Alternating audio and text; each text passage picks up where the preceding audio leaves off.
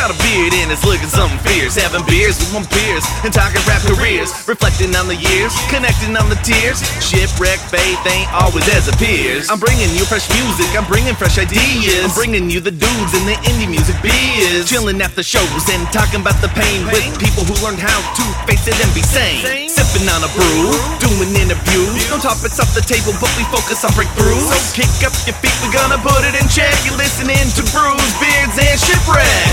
1, 2, 1, 2, a mic check, stone bounce. Royal Ruckus on the scene just to announce. We got the brews, we got the beards. Tasty interviews for your ears to hear.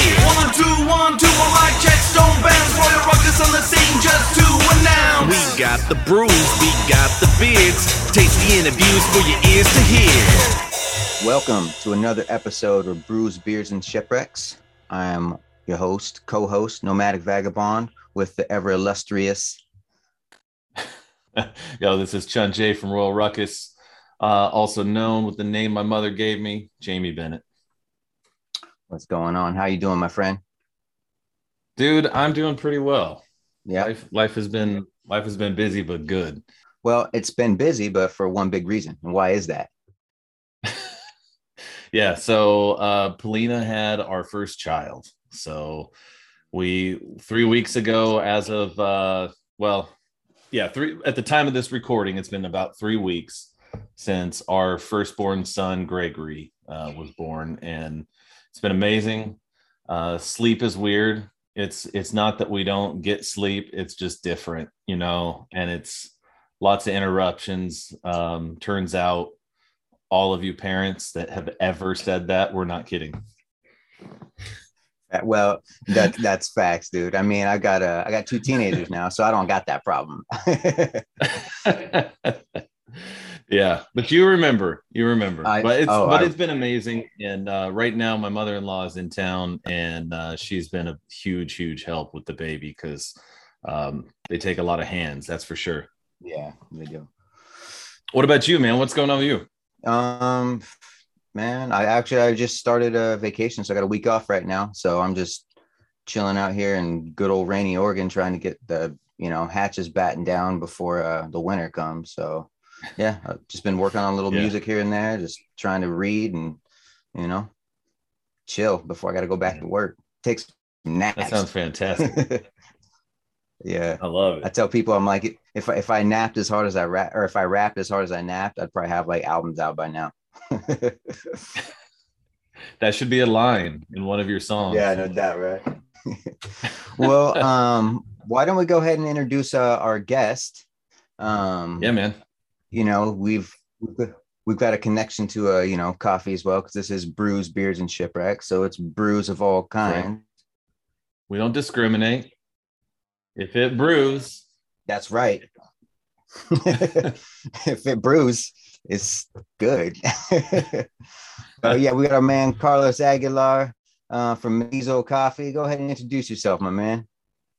Brap, tippy tap tap. No, and I'm here in full effect, joining you from California, Los Angeles, and happy to be here. And thanks for the invite.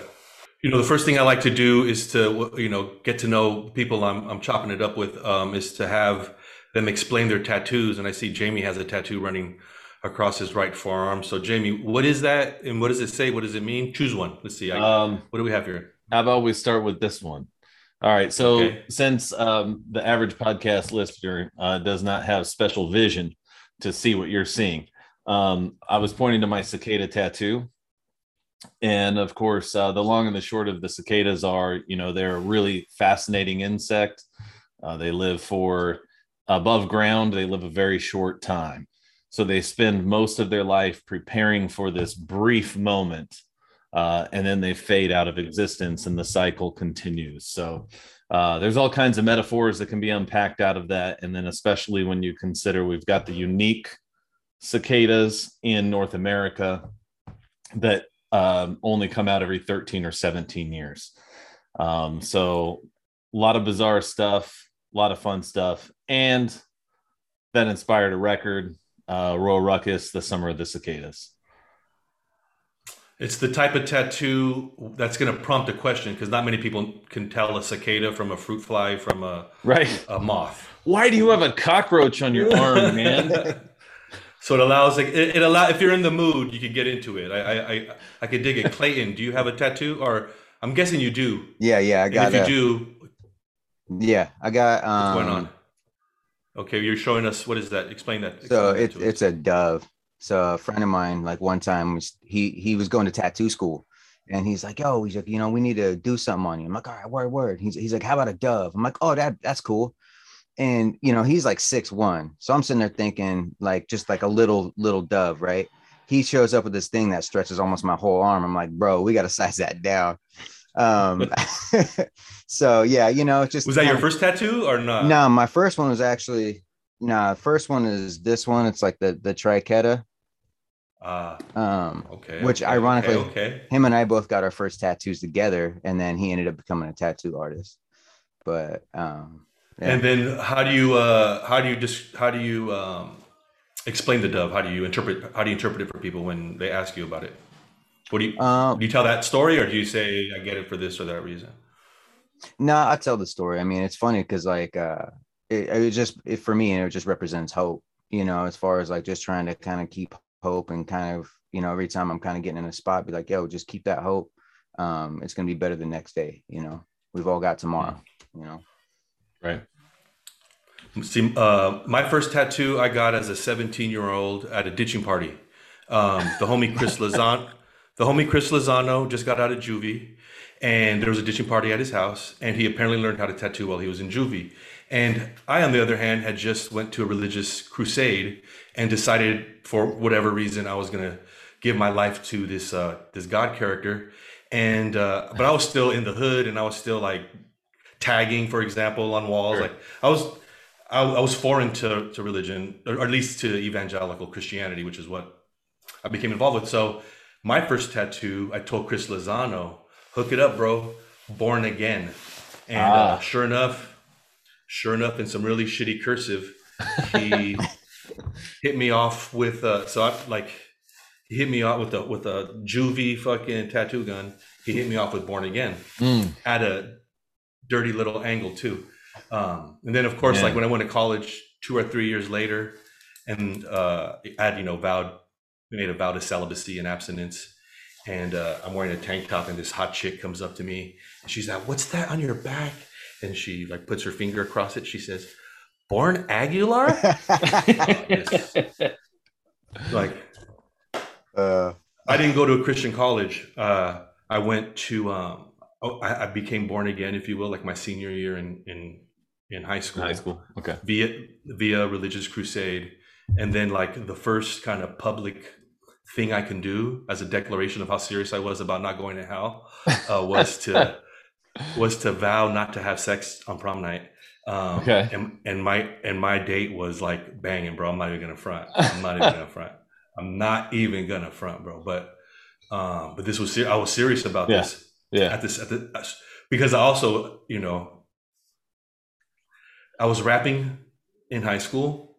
I did this church thing. Yeah. And almost simultaneously I learned about church rap. And so I was like, and I was just getting started with rap. So it just made sense for me to start church rap. Of course. Yeah. That's how a lot of people got into it. So that was another reason. So I might have already said my first Jesus rap publicly. So people were kind of watching me like, oh, is Carlos really serious? Oh yeah, I'm serious, bro. I'm like, and I told people like, I'm not gonna bone him, bro, like on prom night.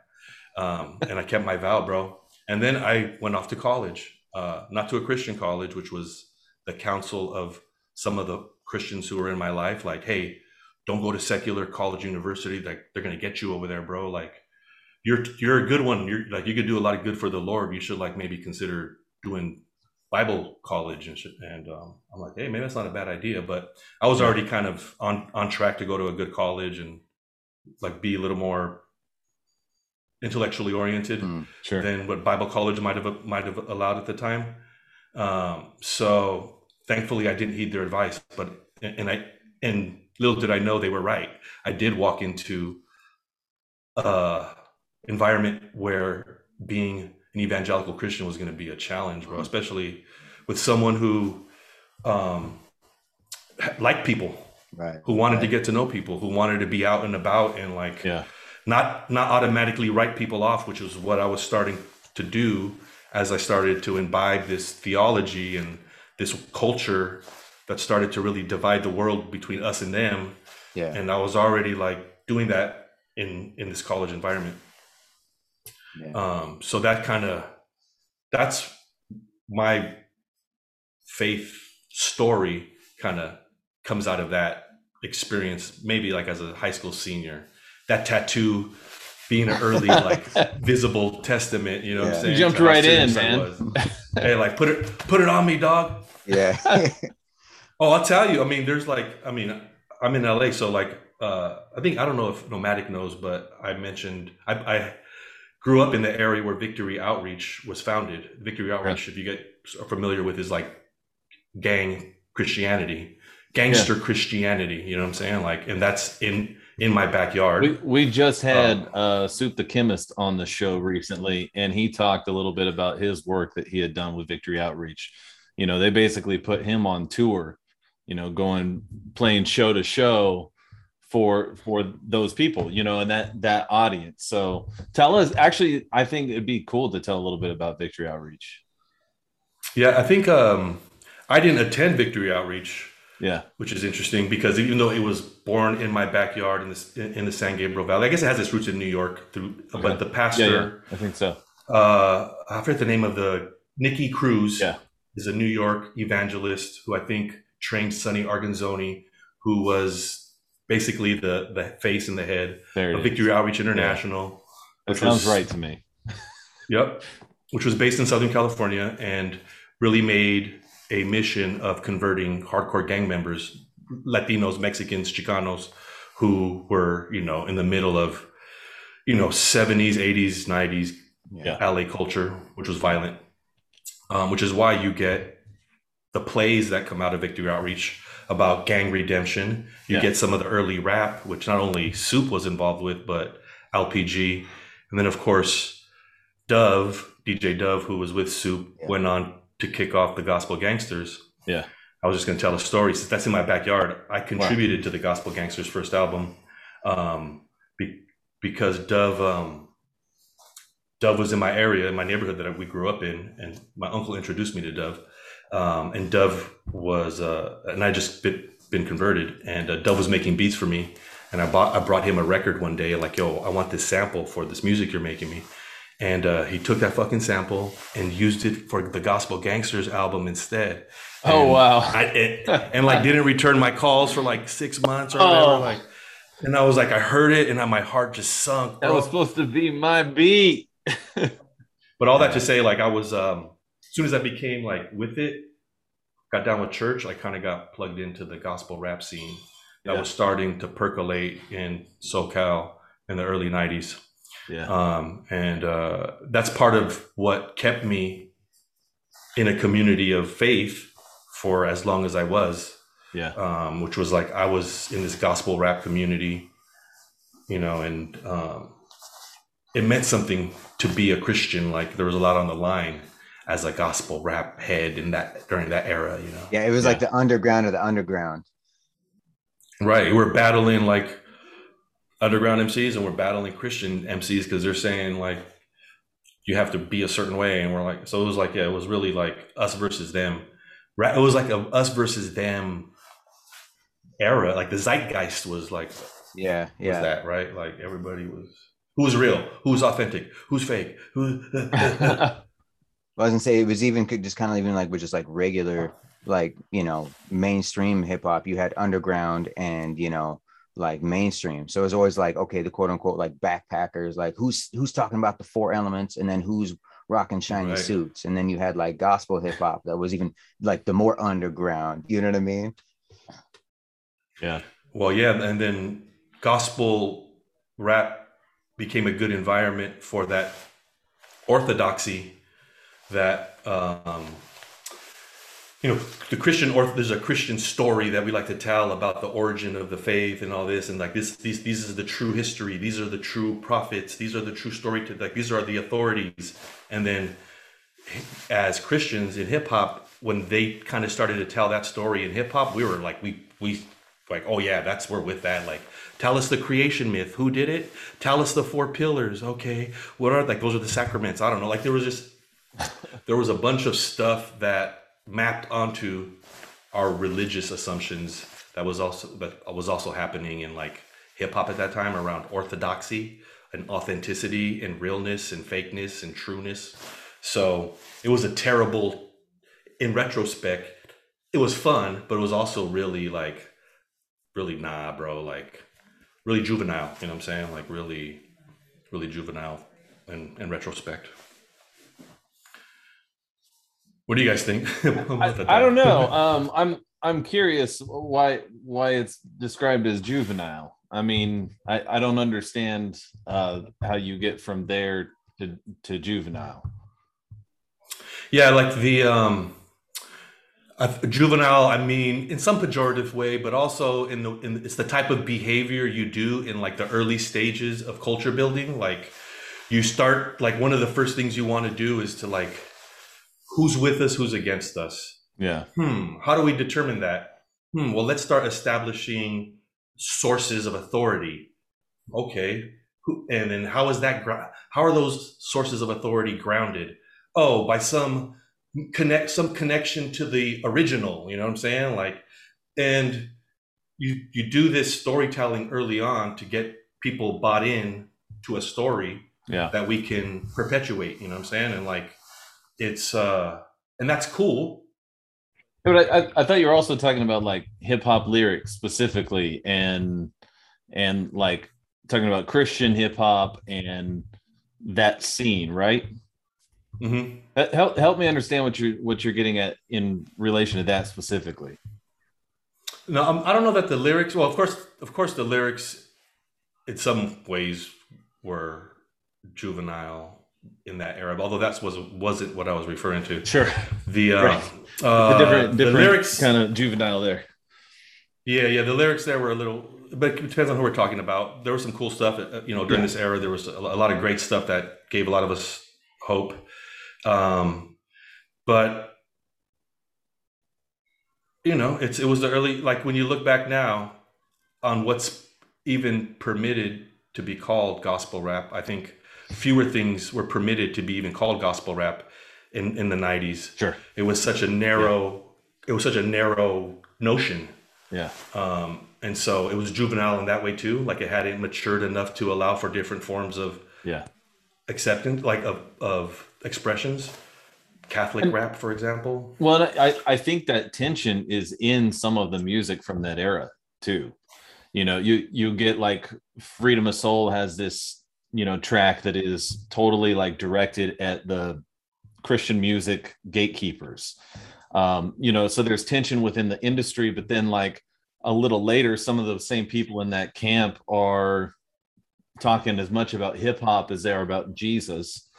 And then that's getting called into question, right? So I think I see what you're saying, but I also wonder how much of that was like the conversation within the community, and it being kind of an insular community that like is talking to itself. Because I mean, like I think a lot of these things, when you look at rap in that era, I mean, I think Public Enemy was groundbreaking, incredible, and every bit as preachy, if not more so, than SFC. Contemporaries, of each other, and they're both preaching. They're just preaching about something a little different. Yeah, I mean, one thing that the early 90s, at least the early 90s, if you'll remember that era, where Freedom of Soul comes out of and Soup comes out of, was also really conscious and pro-Black. Yeah. So you had the Native Tongues movement got its start then, right? And you started to get consciousness in lyrics. I'm a Laquan. Now is the Bee's turn. That was a favorite jam of mine on Rhapsody, because it was like knowledge of self, knowledge 5%. Like you started to get early references of like interesting forms of religion in hip hop during that era. So I think that gave some Christian rap some cover early on. I think because we were all kind of talking some spiritual stuff or whatever. Yeah, there's a lot of interesting Well, I also thought it was interesting too when you had like things like a little later, you had this uncomfortable connection between these evangelical rappers, we got to remember too, a lot of these Christian rappers were very charismatic, little Pentecostal too. So you had a variety though, but then you get guys like the Boogie Monsters, and they get outed as Christians because hey, they got this Mark of the Beast song.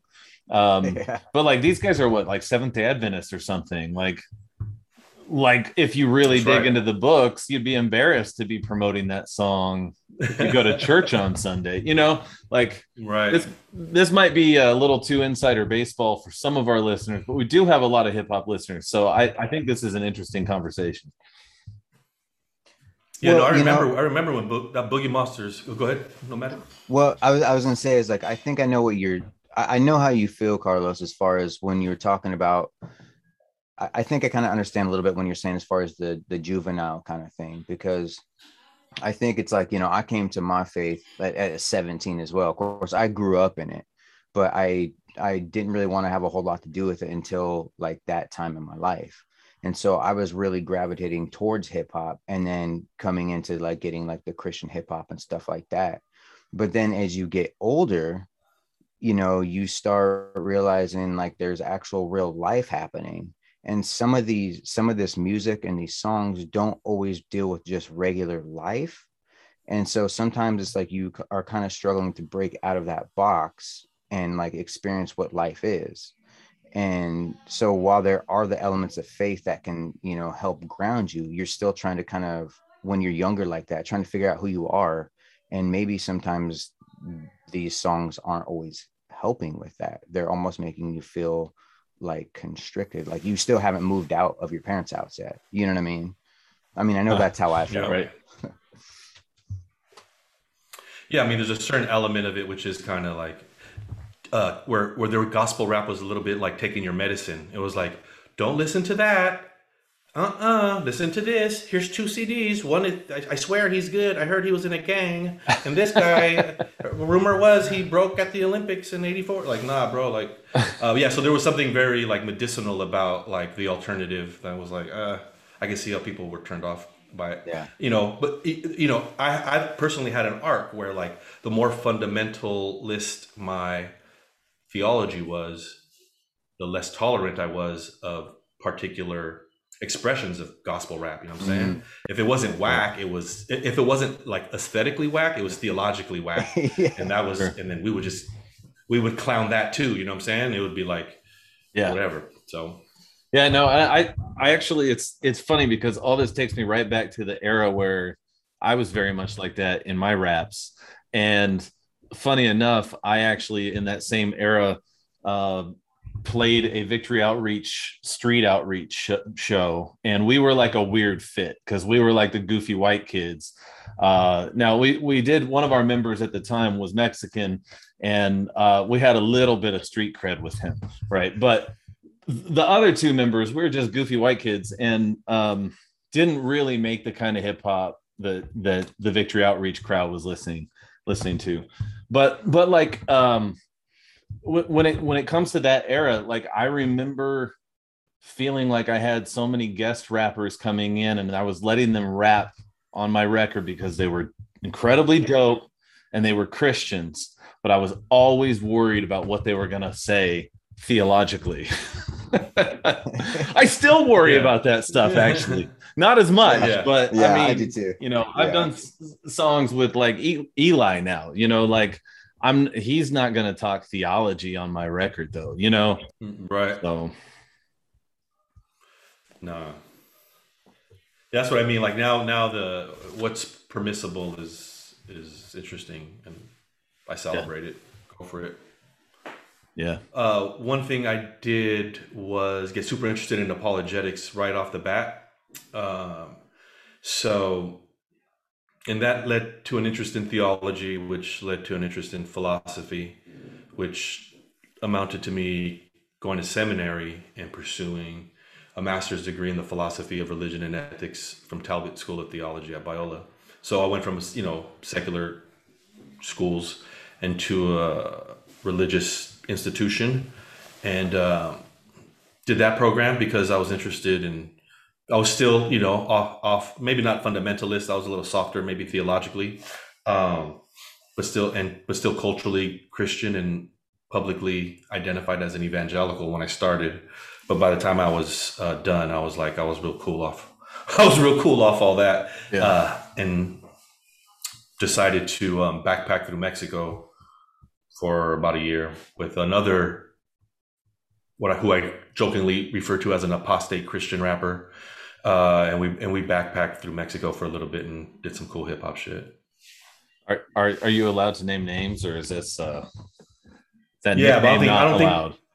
No. I don't think you guys would recognize them since you were super plugged into the scene from Southern California back then. But if you know Odd Thomas from Tumblebeast, if you know Odd Thomas from Humble Beast, you'll know that he was in a group before that called Science Project. Yep. Okay. Before I was in that group with him. Okay.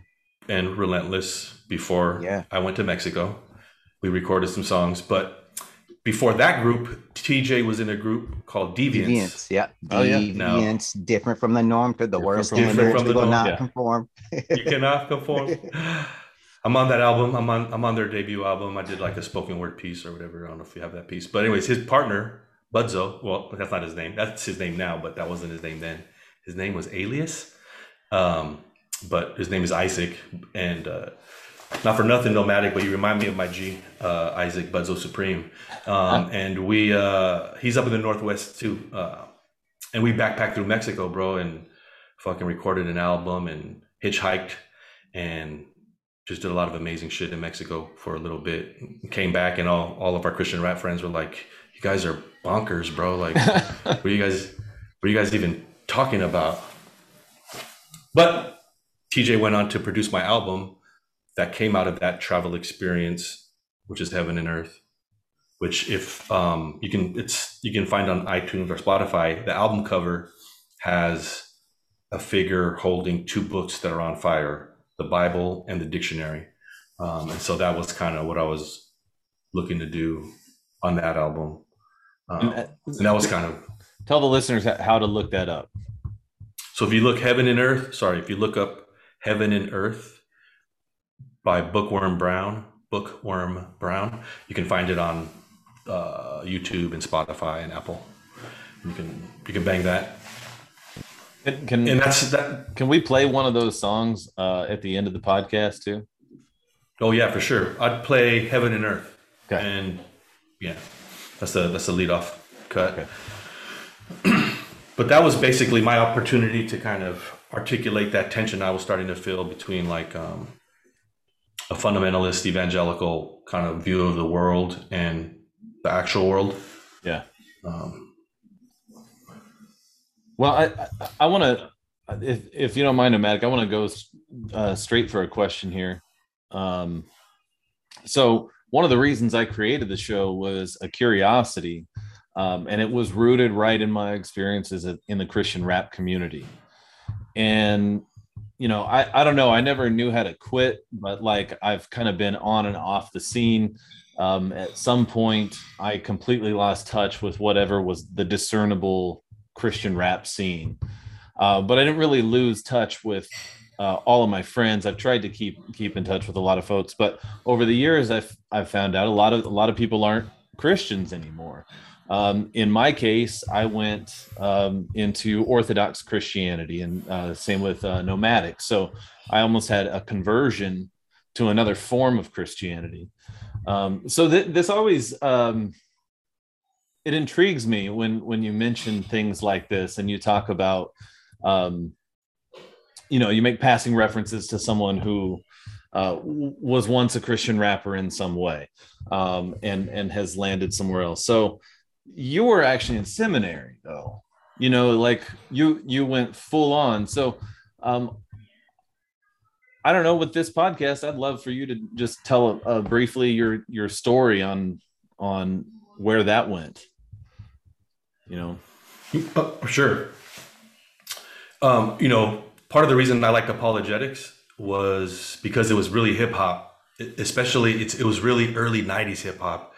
It was on some Malcolm X shit. It was on some Nation of Islam shit. It was on some dialectical, like rhetorical kind of sleight of hand. It was on like some when I went to college on the East Coast. I went to Brandeis for a year. The fools were like off that Nation of Islam, and me bearing the slave masters' Christianity in their eyes meant that I came from a neighborhood, bro. I wasn't gonna be I was gonna G up for mine. You know what I'm saying? Like I didn't want to be soft with mine. So I was like, I gotta have something, bro. I gotta have something to say. And I was like, oh, thank God for this thing called apologetics, you know. And then so I did all that and got super interested in that and read all the books, and try to integrate that into my music or whatever. And then in undergrad, kind of, you know, once you get enough apologetics, you see some of it's theology, but like any serious apologetics is really philosophy. And then I'm like, okay, well, maybe I need to take philosophy more seriously, which I started to do, and started reading kind of the philosophical apologetics, which require like really a graduate level understanding of philosophy. So that's part of the reason I decided to go get a master's degree in philosophy, but at Talbot School of Theology, where the faculty were some of the preeminent evangelical analytic philosophers during that time, which was J.P. Moreland, William Lane Craig, Doug Ivet. And so that's where I wanted to be, because I wanted to like be that dude. Like, and even at while I was in seminary, and when we'd have shows, I would sell books. I sell books after the show. I sell apologetics books. I sell theology books. I was trying to be that guy, that version for Christian rap. What like the 5%ers were doing in whatever rap. But as you know, evangelical culture, even in Southern California, or at least at these institutions where the power is held, is predominantly white. Even if, you know, well, Southern California is predominantly Latino, and Latinos, if they're not Roman Catholic, are and if they're religious and they're not Roman Catholic, they're going to be Pentecostal. Okay. And so there was a lot of religious action on the ground, but the people in charge are mostly white. And the culture of Christianity and evangelical Christianity was really disconnected from my lived experience. And then the more philosophy you do, you start to see that at the bedrock, there are a lot of appeals to intuition. And these appeals to intuition aren't uniform, and these intuitions aren't universal. And on and on. And so by the time I had graduated, I was like more or less done with what they were selling there, and decided I wouldn't rock with that version of myself any longer. Yeah. But since then, it's mostly been, and the album included, a reclamation of this idea of what it means to identify as a Christian. Yeah. Like there are a lot of ways. It's only when you get down to the fundamentalist that they're going to start saying, no, you're not a Christian, Carlos. But if you take like, if you level up one or two views, like I'm clearly a Christian, bro. Like I was born in America, bro. Like I went to a seminary. Like I've read the Bible. Like I know who Moses is. Like I have a born again tattoo on my back. Like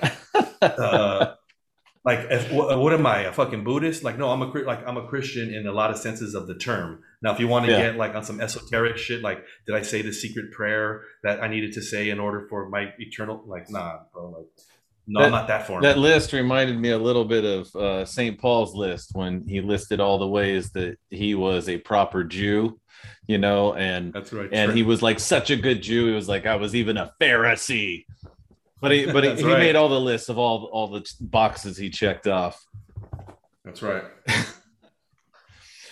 Well, now you this album though, you're talking about like it captures kind of a wrestling with faith or wrestling with expression, or tell me a little bit about like as an artist how you approach these big issues in a song. Oh, you know, was at least with that album, I usually let the music. I'm always, this is me. Now we're talking inside baseball. Let's talk some inside baseball. Sure. If you show up to the studio with your rap before you have the fucking beat, like, sorry, bro, like, sorry, wrap that shit up and throw it away, bro. Like, we don't do that here. Like, the beat tells you how to rap. You know what I'm saying? Like, I don't know any other way to say it in my point of view. So whatever the music, so I don't necessarily like, I want to tackle, with those songs at least, I didn't go on there saying, I want to tackle these big questions. How can I do it in a song? Yeah. But it's interesting, like, what does music do except push those buttons in you to like, shit, like, what else would I be talking about but this thing, Yeah.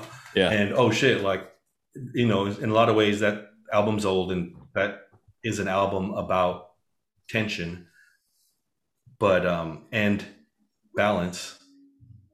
And this, I'm 15 years removed, so sure, what you're going to hear there is not exactly how I'm rocking now, but but you don't get a lot of people recording that kind of tension.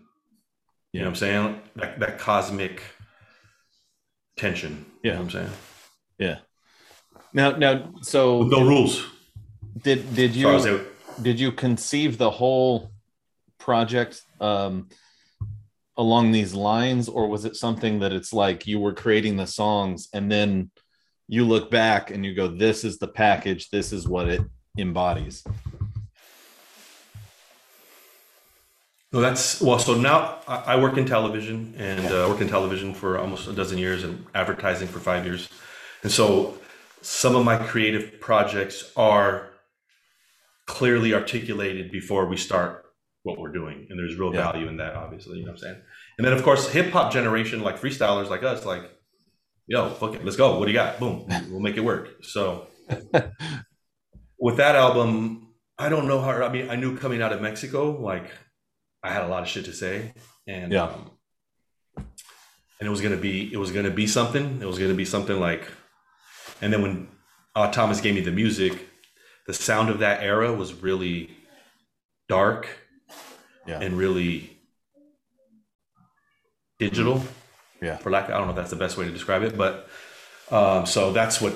But I sometimes even then I thought, man, if he gave me some like jazzy loops, that album would have been mad different. Like, I would have been on some like jazzy loop shit, like, because the music would have told me to do some jazzy loop shit. Yeah. This guy was listening to LP and Company Flow, and so he was bringing me those beats. You know what I'm saying? So I was like, "Fuck it, let's do it." You know what I'm saying? This is what we're gonna do. No, that makes a lot of sense, and like that's part of what inspired some of the side projects I've done in the last couple of years, where I've connected with different producers, because the beat brings something different out of you. And I've had agendas. Well, in fact, there's one. I don't know if you know Peter Daly. He's played drums with Pigeon John, and he's done his own beautiful, incredible art of its own right. But in fact, he's got a new record dropping. I think maybe 2 days ago it dropped. In any case, Peter Daly is great. So I had this idea for this breakup record. I wanted him to produce it, and then I was going to find some female, some woman that I was going to write the album with as if we were breaking up. And so I had this whole preconceived thing. And then Peter started bringing the music to the table, and I don't know, basically as time has gone on, it just edged out any possibility that we're bringing in a woman on this record. I mean, it's still essentially the same thing, but like this record needs Peter, and so like I'm writing my songs differently than I would have if I'd been writing it with a woman. And so the end result will be what it needs to be, but that's because of the collaborators. So I dig the insider baseball talk like this. Well, and it's kind of crazy, because it's like when you're talking about the beat tells you what to do. It's like I produce too, but I hate rapping over my own beats because it sounds too much like the same. It's like when you hear it was like what J. Rue the Damager, his third one, like the Heroes for Hire album, where he produced it. it was too much like the same, as opposed to you hearing him rap over like Primo's beats. It's, you know, it's the you know, so it's like it's definitely a thing when like the beat tells you what to do. And like there's times I'm like, I want to try to work with different producers because it brings something different out of me, you know? Yeah, absolutely. No, yeah, then you know, it also tells you what to do with. Okay, now we're going to. Okay, no, I'll parachute out.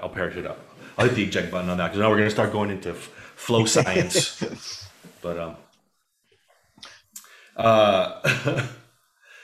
the when I got back from Mexico, actually the first thing I did was MTV was having a battle. This was Rockefeller Records. 8 Mile had just hit. This is 2003. MC Battling was just fucking hot, so hot because of 8 Mile. Everybody wanted to be 8 Mile.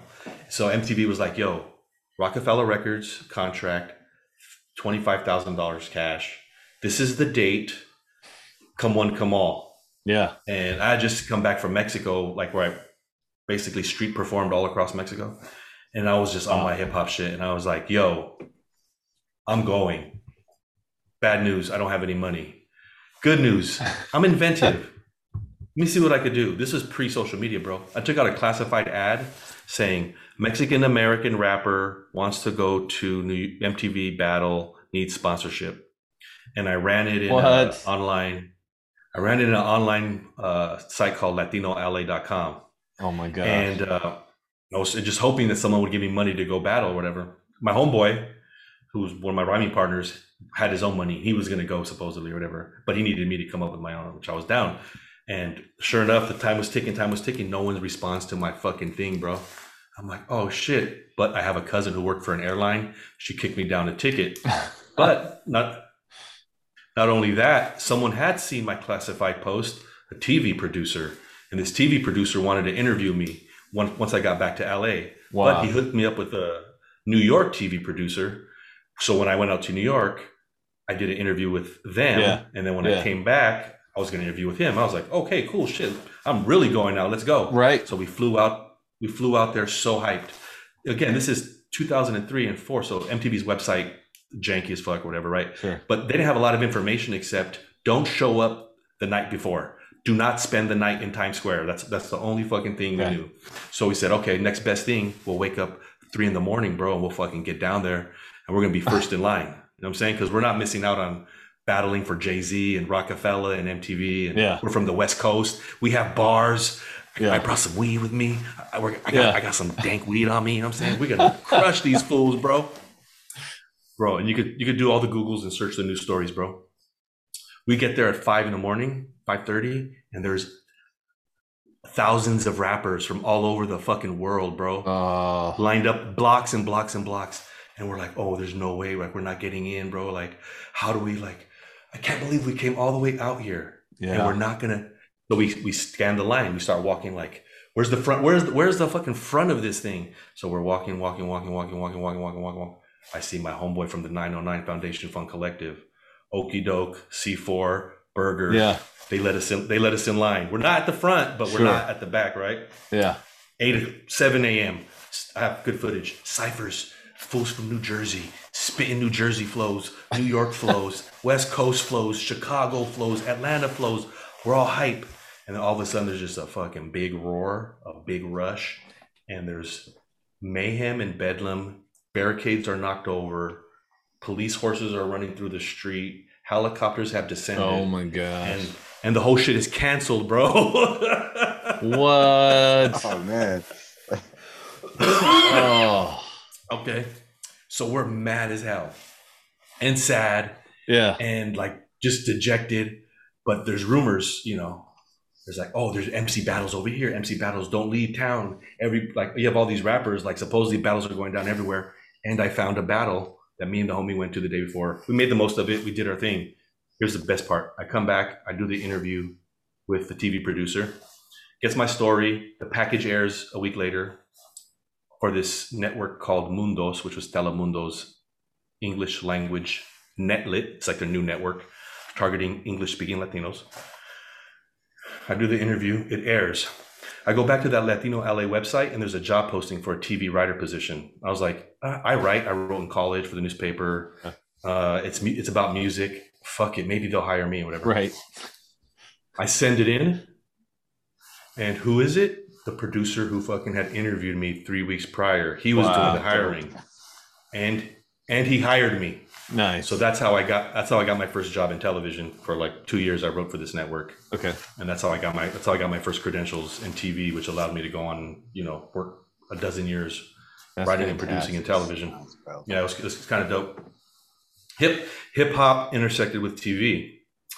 Now I'm going to throw in some seminary on top of this. That's going to be kind of a crazy story too. So I do that job for 2 years. It's all dope. I'm meeting all these. I'm fresh out of seminary, so I'm kind of like done with Christianity, but I'm all up in the entertainment mix, like Latino. It's like all the Latino culture shit that's happening in LA. I'm covering and meeting and doing all this shit or whatever. Yeah. Cool. Great job. Fun while it lasted, bro. But it's not gonna last forever. And it was done. Show got canceled. And I didn't have a job or whatever. So I was all sad. I was like, man, I'm never going to work in TV again. That dude gave me a chance. He kind of didn't really need to. The kind of writing I did here is cool, but like there aren't a lot of jobs for this kind of writing, you know what I'm saying? So sure enough, I couldn't find a job for like a year until I saw a job posted on Craigslist where they're looking for a writer for a Bible documentary.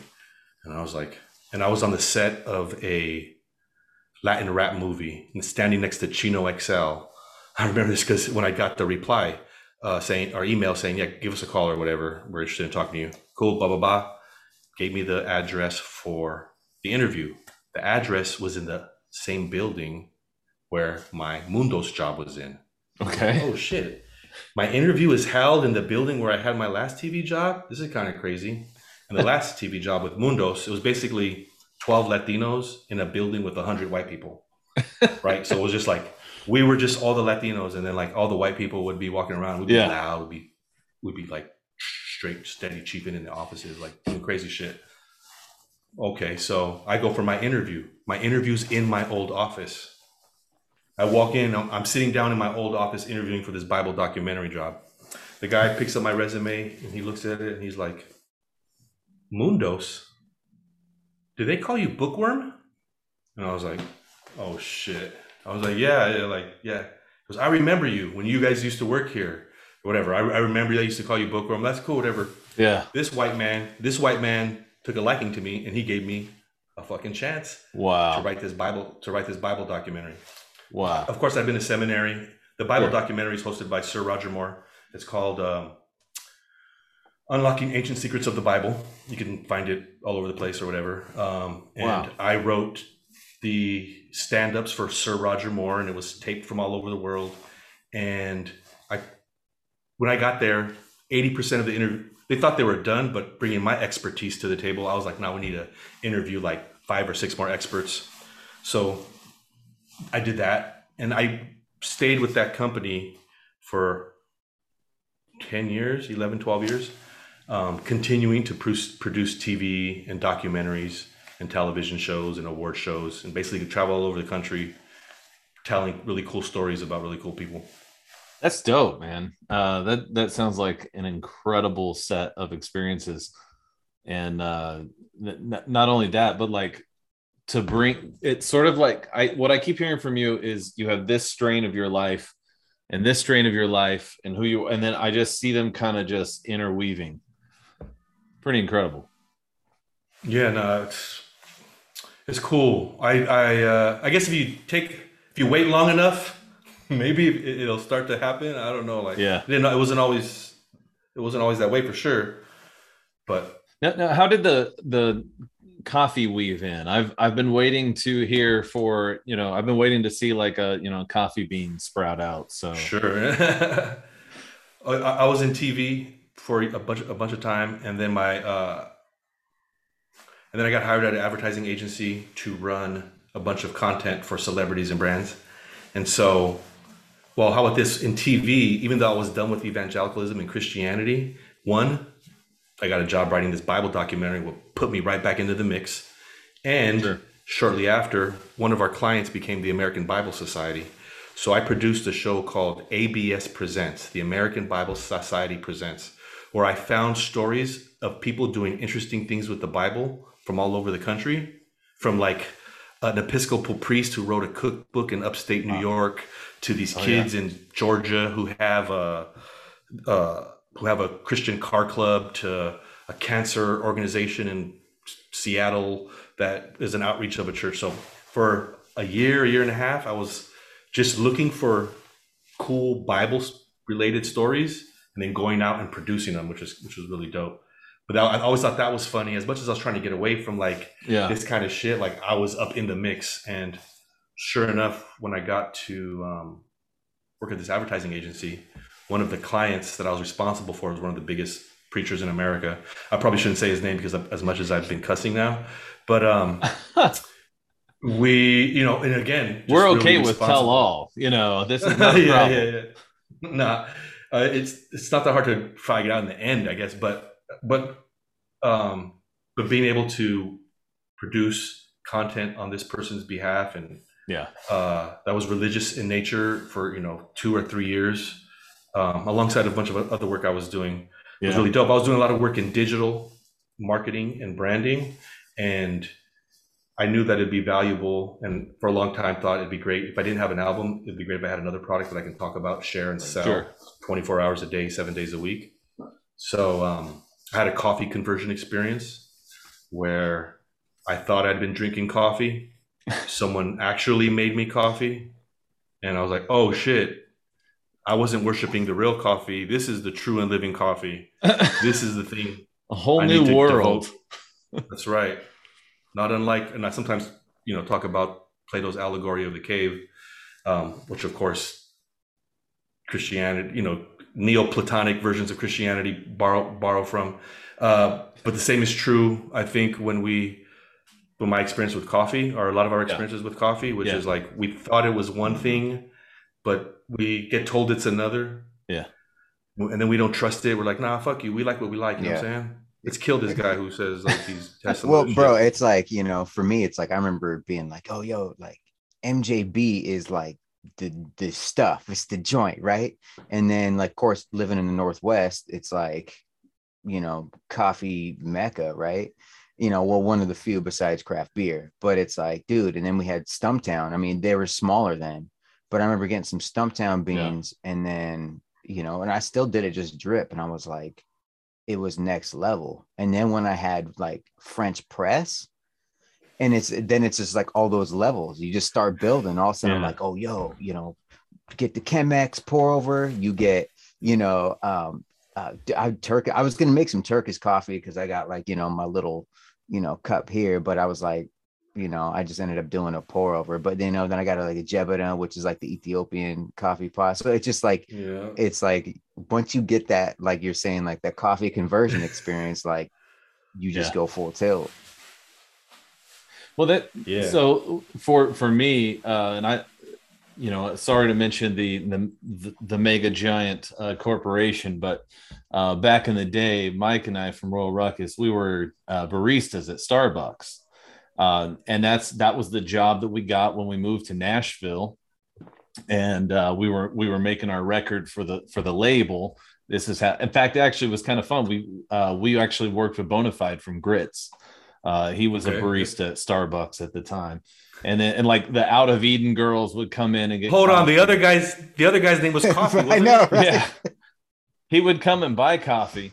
I don't remember what his drink was, but he would come in a lot.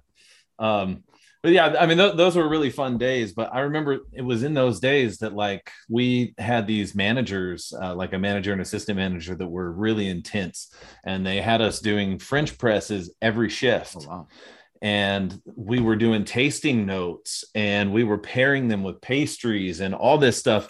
It was mind blowing to me. I was like 22. I drank like a quad grande latte, and I liked frappuccinos, you know, and I liked vanilla sometimes and caramel macchiatos. Like that was my coffee experience. And then suddenly I'm doing these French presses, and I started to hate frappuccinos, and like it just changed everything for me. Now I probably am not where you are in your level of sophistication, but I mean, I just drink black coffee, and and I do pour overs and things like that. So, my world has expanded significantly. Well, it's like when you have that first like cup of like black coffee that is like true coffee, like it blows your mind.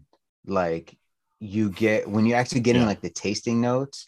So I mean, so I guess to kind of even segue into like what we're drinking right now.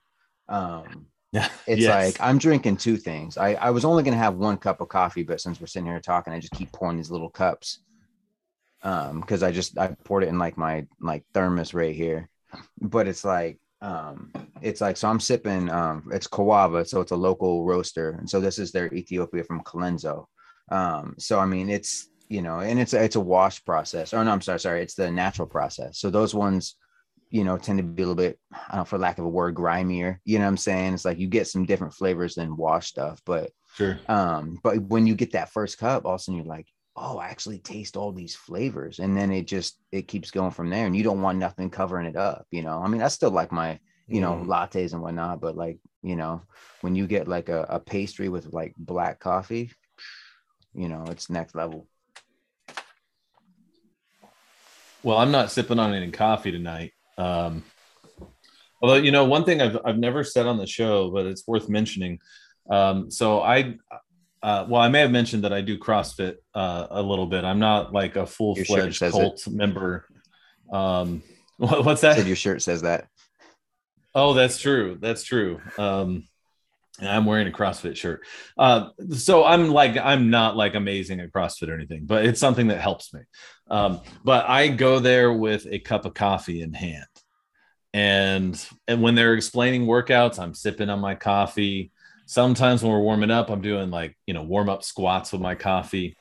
And it's kind of actually become like a running joke that I'm on my way to brunch afterward. And I never am, but tonight there's no coffee. However, I'm drinking beers. So tonight I've had the Mountain Time Premium Lager from New Belgium. That's good. And I'm also having the New Belgium Voodoo Ranger IPA. I don't know. I put on an event in the industry that I work in this week, and I was in charge of buying the booze for the event. It was educational, but we still provided alcohol.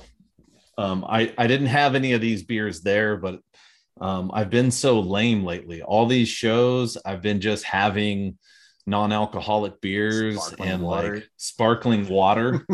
I figured we got a show called Brews, Beers, and Shipwrecks. It's about time I have a beer. Well, the other thing I'm sipping on too is so there's another local brewery out here called Freem. So nice. Of course, I got proper glassware, right? So it's an oatmeal cookie ale, which actually kind of tastes like their pumpkin beer. But yeah, man, it's only like it's 6-8%. So it's like, it's bigger, but not super big. But yeah, I got those cinnamon notes. It's pretty good, man. So, balance. Here in Florida, that's been like the thing the last few years, been all the culinary beers. I really think it was like the Funky Buddha Brewery that put that on the map here. And it's like everybody's been copycatting and everybody's trying to do these like super interesting beers. I was sad to learn Due South Brewery is going out of business, and they were doing some of the best ones because they were doing all this culinary stuff, but it was pretty sophisticated. Okay. Like I don't know. They had this one that was like Mexican cream something or other. I don't know, but it was incredible. And it had like chocolate and jalapenos. Like a dulce de leche. I think so. I don't know. Whatever it was amazing. But we've been just like having a dialogue here and neglecting Carlos because no, this is all in the same lane. You know what I'm saying? This is all and the more I run in coffee circles, the more I meet folks who are interested in craft beer, interested in whiskey, interested in spirits. And for me, it's just opened up. This is one reason I'm doing this at all, is just to connect with people, to learn more about cool shit, to learn more about cool people, to pull cool shit out into the world. Again, it's a reclamation project. It's to reclaim the notion of what it means to be coffee, is to reclaim the notion of what it means to be Mexican American, reclaim the notion of what it means. Because what I'm doing here is like, I'm suggesting that Mexican Americans will pay top dollar for coffee, for this product, because we pay top dollar for mezcal, we pay top dollar for weed, we pay top dollar for kicks, and we'll pay top dollar for coffee. That's right, and we'll pay top dollar for coffee if it's actually good. Yeah. So I'm trying to introduce the good life. It's platonic in a lot of ways, you know. Well, okay. Well, and the reality. So let me just say something real quick. The reality is, like, you're absolutely right. When someone has like an experience that is powerful, like having a great coffee for the first time in a way that they haven't had it before, it opens up a new world to them, and it also makes them likely to try something else similar. Like I toured Stone Brewing Company's facilities like 18 years ago. I don't know, a long time ago, 15 years ago, something, in San Diego. And they were helping smaller breweries distribute. And I asked them, you know, what's in that for you? Now, I'm sure they got a cut too, but they basically said, these are not our competitors. These are, you know, our co-belligerents or our allies or whatever. And if someone drinks a craft beer from brewery A, they're more likely to drink one from brewery B. Same thing. If you're reaching out to a community that is used to a certain caliber of mezcal and they drink coffee, why not find that same caliber of coffee? That makes sense to me. Facts. Well, it's like, I mean, so quickly, two things. It's like, there is actually I got it from Propaganda on his Instagram. It was like a mezcal, like cold brew, recipe. Dude, it was super good. I think it's like a shot of mezcal, a shot of espresso, and then like a half shot or a full shot of simple syrup over ice. Dude, next level. I was like, yo, I'm in. But so, like, speaking of coffee with you, Carlos, like some of the projects you have done and are working on, like, I mean, dude, what you're doing, I think, is dope, because for me, it's like, so I'm gonna talk about two and then a third one that's upcoming. So first, we've got the collab you did with Elemento of the Visionaries crew. Okay, so the ceremony. And so for a lot of people who don't know, some of the coffees, he's doing collaborations with different artists, and they basically come with an album as well. So it's like it's a whole experience. So the first one is the ceremony, and the second one that we got right here is the Black Love with Piece 586. You want to tell us about those, and then even jump into the upcoming one, if you don't mind? Yeah, I think a lot of people are hesitant to act on an idea that they have, and they shouldn't be, because there is surprise and wonder and joy on the other side of taking the leap of faith. So, like, one reason I wanted to put out the coffee was, again, to have a reason to connect with people. Little did I know I'd have the opportunity to, you know, connect with one of my favorite hip hop producers of all time, Madlib, in a roundabout way, but still fucking Madlib, bro, and Mestizo, bro, like, and a dope spiritual MC like Elemento. So I'd been putting out my coffee, talking my hip hop shit, talking my authenticity shit, talking my keep it funny, it's not all that serious shit. And Elemento came across it and was like, and I don't know Elemento, I'm aware of him, you know what I'm saying, like that, but never really listened to his music like that. But I know who he is, and I knew, even as a fundamentalist Christian rapper at the time, that he was in the Visionaries. I heard he was a Christian, but I was judging him, bro, like, oh nah, if he was really like hardcore, like a Calvinist like me, then he'd be over here, you know what I'm saying, doing it like this. But lo and behold, he said, yo, what's up, bro? I like what you're doing. What's your email? I'm gonna send you something. I gave him my email. He sent me a song about coffee, which I thought was dope track. And I was like, what? Wow. What is this? And he's like, yo, yeah, this is produced by Madlib, bro. And I was like, oh, what? I was like, hey. And I knew that collaborating was part of my plan from jump. And I thought it was a perfect opportunity to kick off my series of collaborations.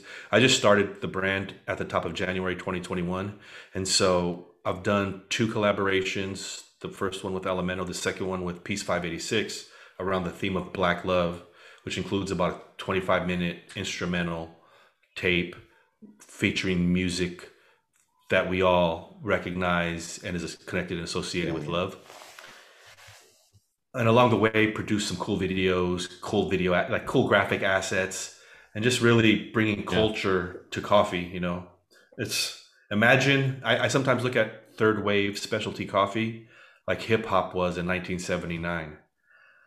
But imagine it was only, or at least mostly, you know, white guys from Long Island or whatever, like people from like Queens and Brooklyn and the Bronx and like haven't really got a chance just yet. Imagine that was true. Right. I think that's kind of what's happening in specialty coffee is like a certain group has been playing with it for the most of the time, and new motherfuckers are showing up with different ideas, and it's going to feel different. You know what I'm saying? And and I think it's just huge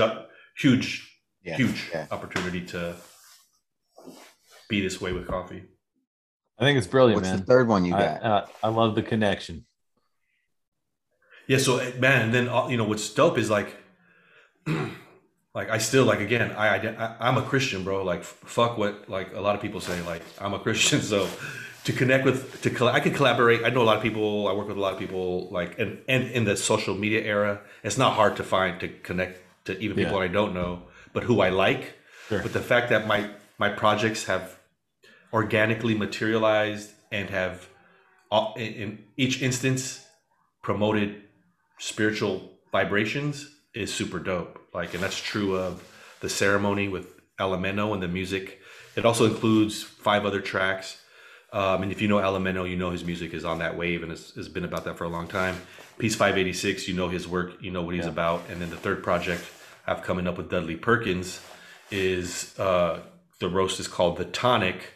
And if you know Dudley Perkins, I couldn't dream up of another artist who's in the same wave that I'm on right now. So I'm really excited about that.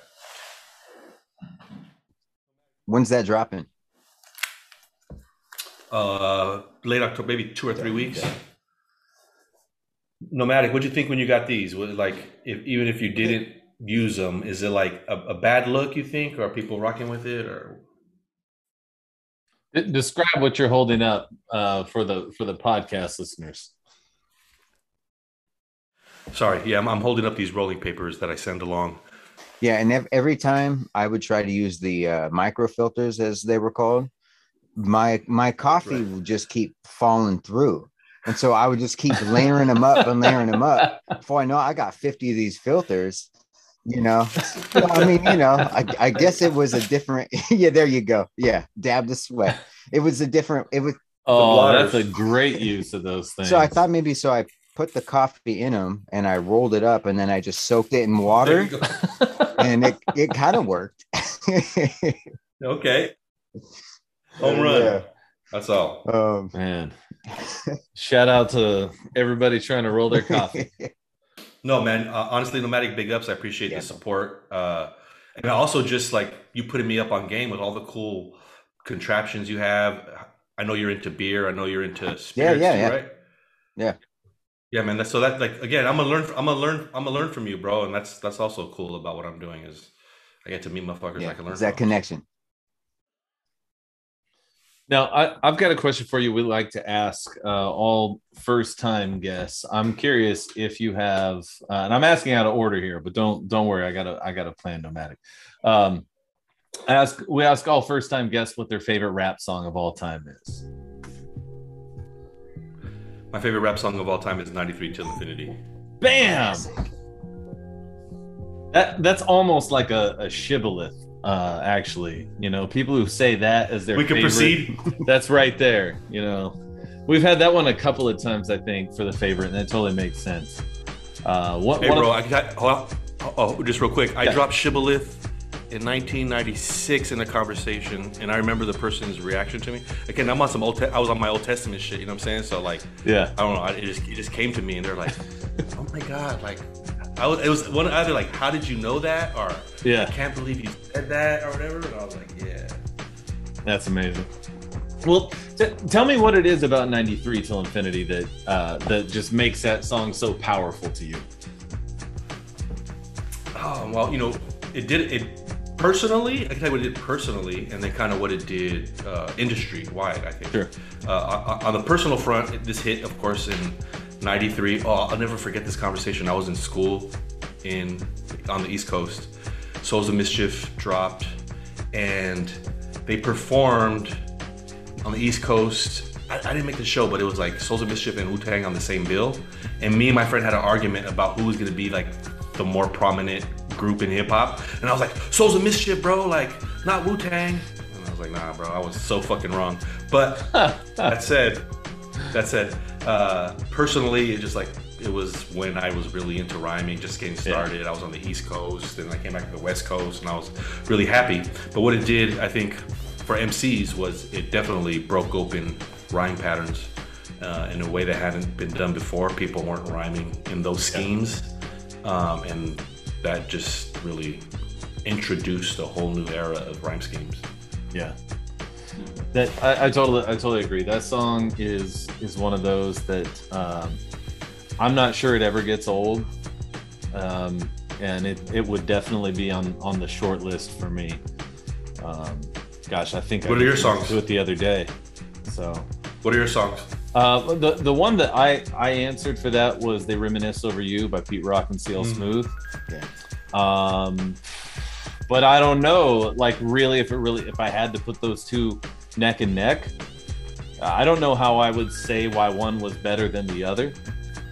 I don't remember what Clayton's was, but he's said it on the show before. Mine was "What They Do" by The Roots. Oh, yeah. I mean, that's 94. Yeah, that was 96. Yeah.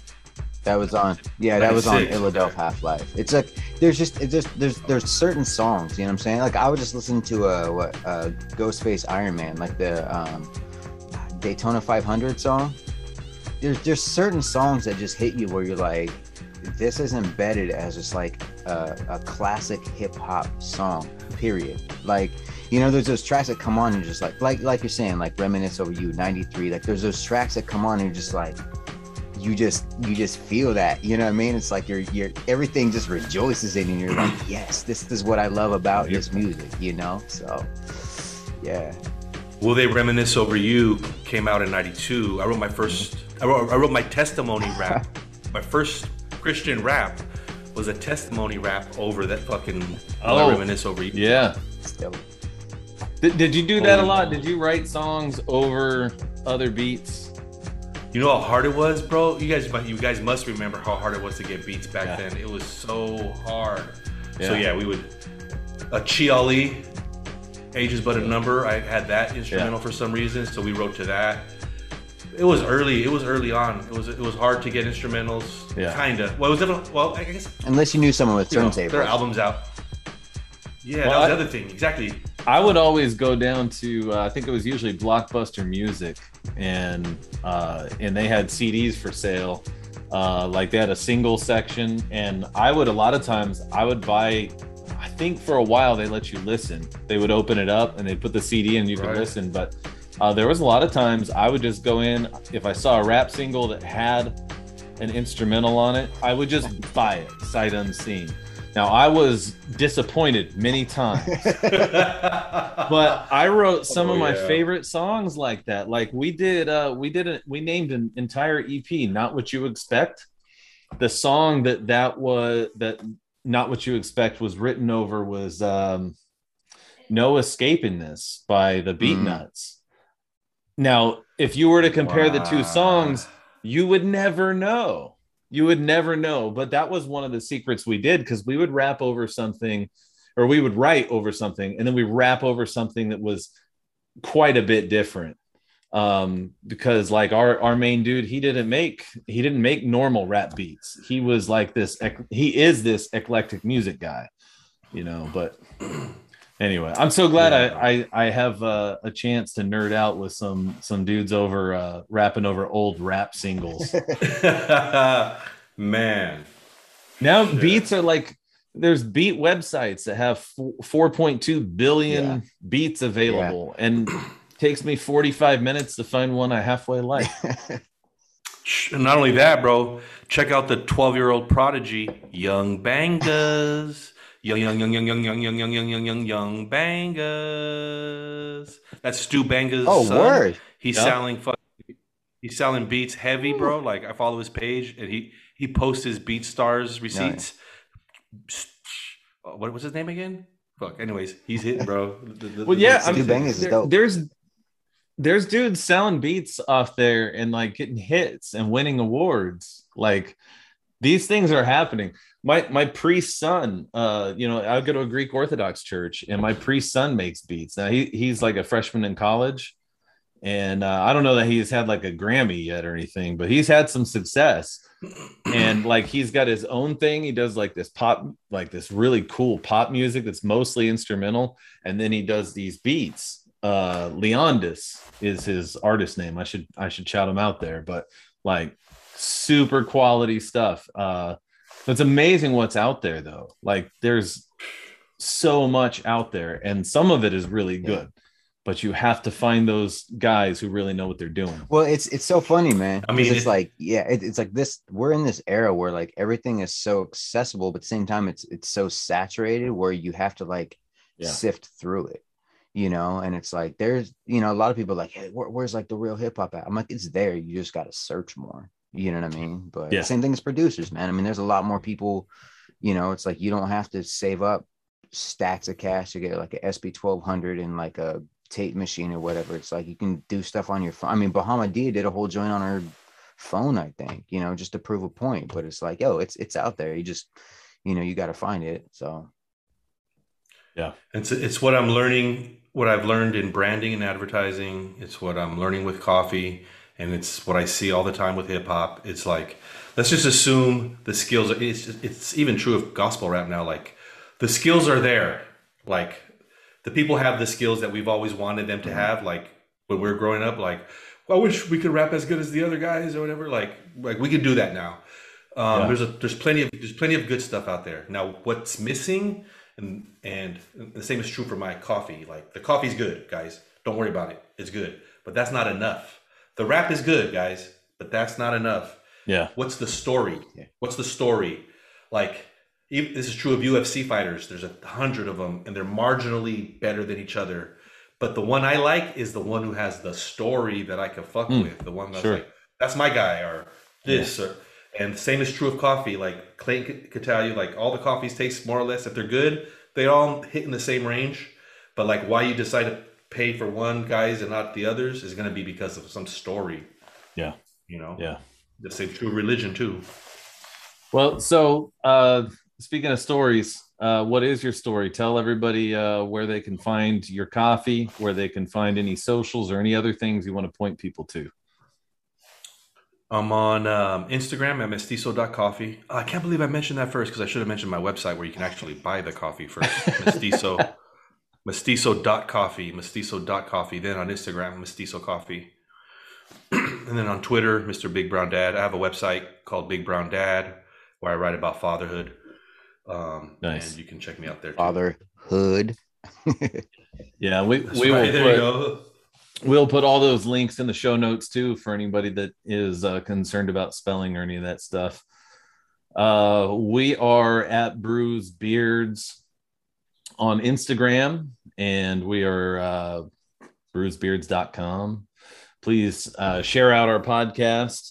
Also, I would like to also plug at Royal Ruckus Official. I'm not doing a whole lot on there, but Royal Ruckus is on Facebook, Instagram, and Twitter. But we are going to be ramping up pretty soon because there is new music in the works. It's just one of those situations where we just had a baby. I'm in school. I'm working full time. Like, I don't know. So somewhere you run out of time to do all the things, and the music has taken the back seat to the podcast and stuff. So no matter. Oh, I'm sorry. Go ahead. What are you studying? I'm studying theology. I'm in the Antiochian House of Studies, so I'm studying Orthodox theology. So, all right, Nomadic. Why don't you shout out your goodies? It's Nomadic Vagabond, Nomadic with a K on Instagram. That's pretty much all I'm on.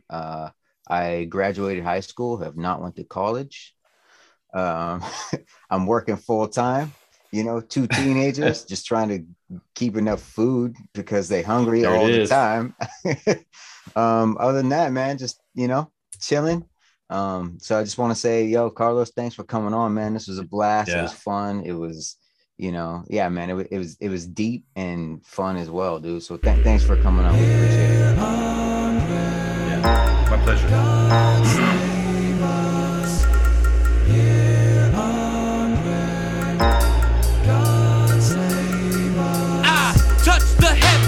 Clutch the ground, walk the straight and narrow and still walk around. I've studied the scroll, still casting lots. So fuck with y'all a mask when the casket drops.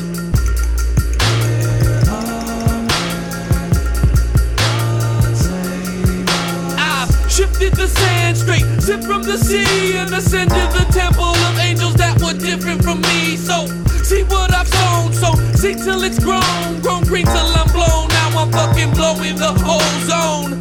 Clothes though I'm in a different zone where I expose foes with they clothes on. It goes on till I tilt the 8 and reveal your hate, seal your fate, cause still you're fake. Rise, heaven and earth, blessed and cursed. Rep with the verse when I step in the church. I fall, heaven and earth, blessed and cursed. Rep with the verse when I step in the church. I rise, fall, rise, fall, rise, fall, rise. I dig deep depths of indebted breath and dance with death till there ain't no life lessons left. Now you can bet I ain't making a threat, cause I master every syllable, killable with the alphabet.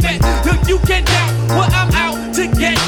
I'm on another plane and about to jet. But of course now I beget fresh shit to fret. Embedded with better letters, what thoughts connect. Correct, we could get deeper, just don't die. Even if I see your ship, you can still vibe.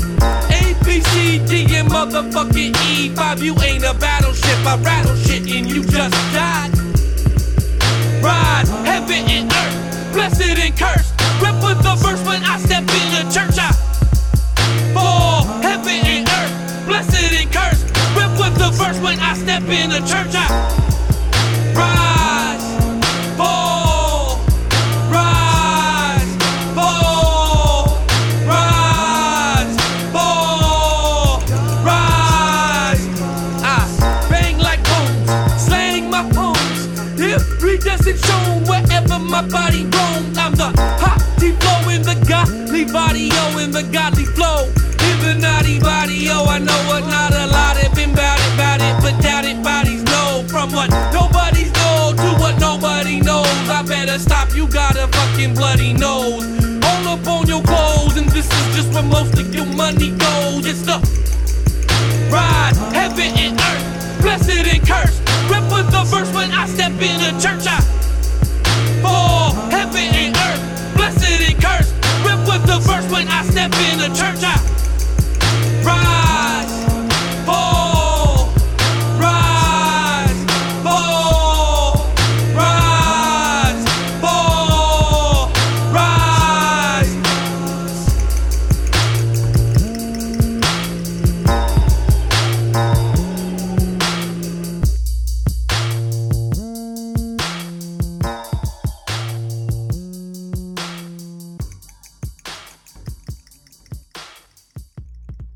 Now, I'm curious, though. I do have to ask one question. You mentioned an Episcopal priest in New York with a cookbook. Was that the Supper of the Lamb? Cooking with the Bible. Cooking with the Bible. Who's that by? What's the name of the author? That's the guy. What's his name? I don't know. I'm pretty sure he still sells it. This was 10 years ago, probably. Okay. Well, I can look it up. I was just curious, Yep. and that I knew I knew of this cookbook thing, kind of thing from an Episcopal priest, but it had something to do with like cooking lamb. So I was curious if it was the same, but I think it's different. Cooking with the Bible. I still have it here. Anthony Chifolo, I think that's probably him. Rainer has, but I only try to make one dish. It's my famous Bible bread that my wife always makes fun of me. Okay, but no, it's cool. It's cool because it has Old Testament. It's like recipes from the Old Testament and shit like that. It's kind of crazy, bro. It's crazy. Definitely got to look that up. I don't cook, but I tried that Bible bread and it was trash. So my wife makes fun of me. Awesome. Well, thank you so much for joining us, man. For sure, no pleasure. We'll stay connected, I'm sure. All right, guys. Peace. Yeah. Not you, shipwreck. Hey, love boat. Not you, shipwreck. Hey, love boat. Not you, shipwreck. Hey, love boat. I'm walking in the club like, not you, shipwreck. Oh, heck no.